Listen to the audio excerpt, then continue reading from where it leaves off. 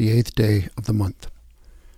By the tender mercy of our God, the dawn from on high will break upon us, to give light to those who sit in darkness and in the shadow of death, to guide our feet into the way of peace. Luke 1, verses 78 through 79. Christ is our peace. Ephesians 2, verse 14. Today we consider peace as a fruit of the Spirit. When the Scriptures speak of peace, they intend us to understand more than the absence of enmity or hostility. The Hebrew word translated peace is shalom. Shalom means wholeness, the perfecting of all that is broken or incomplete. It points to reconciliation and restitution. Peace in this sense is far more than the absence of conflict or confusion. Ultimately, it is the restoration of God's original intention in creation, the overcoming of sin and all resulting disruptions. On this day, it is well to ask, how strong is my sense of having been made whole by God? How can I spread God's wholeness all around me? How can I help to communicate to others the wholeness God intends for all of us? How can I nurture within myself the conviction that in the end God will bring shalom to the whole created order so that there will be a new heaven and a new earth? Opening prayer. Most holy and undivided Trinity, within the complexity of your being there is unity, yet from that unity flows forth diversity, and all taken together is wholeness. Share with us this mystery of your divine life, that we, despite our differences, may not be at odds, competing for power, struggling for prestige, but rather may be at peace, whole as you are whole, conscientious trustees of your reconciling love. Blessed are you in whose image we are made. Amen.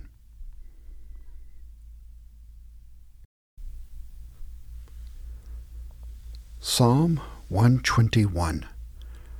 I look up to the mountains. Does my strength come from the mountains? No. My strength comes from God, who made heaven and earth and mountains. He won't let you stumble. Your guardian God won't fall asleep. Not on your life.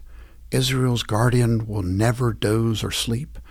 God's your guardian, right at your side to protect you, shielding you from sunstroke, sheltering you from moonstroke. God guards you from every evil. He guards your very life. He guards you when you leave and when you return. He guards you now. He guards you always. From the prophet Isaiah, chapter 3, verses 8 through 15. For Jerusalem has stumbled and Judah has fallen, because their speech and their actions are against the Lord, to rebel against his glorious presence. The expression of their faces bears witness against them, and they display their sin like Sodom. They do not even conceal it. Woe to them, for they have brought evil on themselves. Say to the righteous that it will go well with them, for they will eat the fruit of their actions. Woe to the wicked, it will go badly with him, for what he deserves will be done to him. O my people, their oppressors are children, and women rule over them. O my people, those who guide you lead you astray and confuse the direction of your paths. The Lord arises to contend and stands to judge the people. The Lord enters into judgment with the elders and princes of his people. It is you who have devoured the vineyard. The plunder of the poor is in your houses. What do you mean by crushing my people and grinding the face of the poor? Declares the Lord God of hosts. From the first letter to the Thessalonians, chapter 4, verses 1 through 12. Finally then, brethren, we request and exhort you in the Lord Jesus, that as you receive from us instruction as to how you ought to walk and please God, just as you actually do walk, that you excel still more, for you know what commandments we gave you by the authority of the Lord Jesus. For this is the will of God, your sanctification, that is, that you abstain from sexual immorality, that each of you know how to possess his own vessel in sanctification and honor, not in lustful passion, like the Gentiles who do not know God, and that no man transgress and defraud his brother in the matter, because the Lord is the avenger in all these things, just as we also told you before and solemnly warned you. For God has not called us for the purpose of impurity, but in sanctification. So he who rejects this is not rejecting man, but the God who gives his Holy Spirit to you. Now as to the love of the brethren, you have no need for anyone to write to you, for you yourselves are taught by God to love one another. For indeed you do practice it toward all the brethren who are all in Macedonia. But we urge you, brethren, to excel still more, and to make it your ambition to lead a quiet life and attend to your own business and work with your hands, just as we commanded you, so that you will behave properly toward outsiders and not be in any need. From the Gospel according to Luke, chapter 20, verse 41 to the 4th verse of the 21st chapter. Then he said to them, "How is it that you say the Christ is David's son? For David himself says in the book of Psalms, 'The Lord said to my Lord, sit at my right hand until I make your enemies a footstool for your feet.' Therefore David calls him Lord, and how is he his son?" And while all the people were listening, he said to the disciples, "Beware the scribes who like to walk around in long robes, and love respectful greetings in the marketplaces, and chief seats in the synagogues and places of honor at banquets, who devour widows' houses, and for appearance's sake offer long prayers.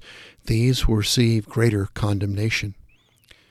And he looked up and saw the rich putting their gifts into the treasury, and he saw a poor widow putting in 2 small copper coins. And he said, "Truly I say to you, this poor widow put in more than all of them, for they all out of their surplus put into the offering, but she out of her poverty put in all that she had to live on." These are the readings of the words of God for the people of God. Thanks be to God. Friday's Prayer. On this day, Lord Jesus, the flesh which you took upon yourself for us and for our salvation was hanged by us upon the cross. There you suffered all things and died that we might have life and have it in the abundance of your astounding grace. Blessed are you, Lord Jesus, with the Father and the Holy Spirit, one God, throughout time and all eternity. Amen. From the Methodist Handbook of Prayer for 2023, prayer by Karen Lemouton. Creator God, dweller in darkness, yet is light to you. From darkness you created earth, day and night, light and dark. Jesus, light of the world, in darkness treasures are illuminated by your light, seen brightest in darkness. Holy Spirit, revealer of treasures, give us strength to persevere, searching for the light in the darkest times of life's journey. Holy Trinity, challenge me to befriend the darkness with your comforting presence. In time you will reveal hidden treasures that can be found amid suffering, pain, and grief. Then I will see things differently. Help me dig deep, mining for these treasures produced by immense pressure. Then may these treasures be stored in my heart and in heaven. Amen.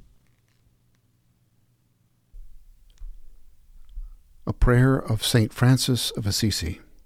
Lord, make me an instrument of your peace. Where there is hatred, let me sow love. Where there is injury, pardon.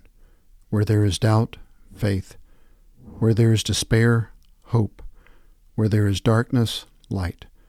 Where there is sadness, joy. O divine Master, grant that I may not so much seek to be consoled as to console, to be understood as to understand, to be loved as to love. For it is in giving that we receive, it is in pardoning that we are pardoned, it is in dying that we are born to eternal life.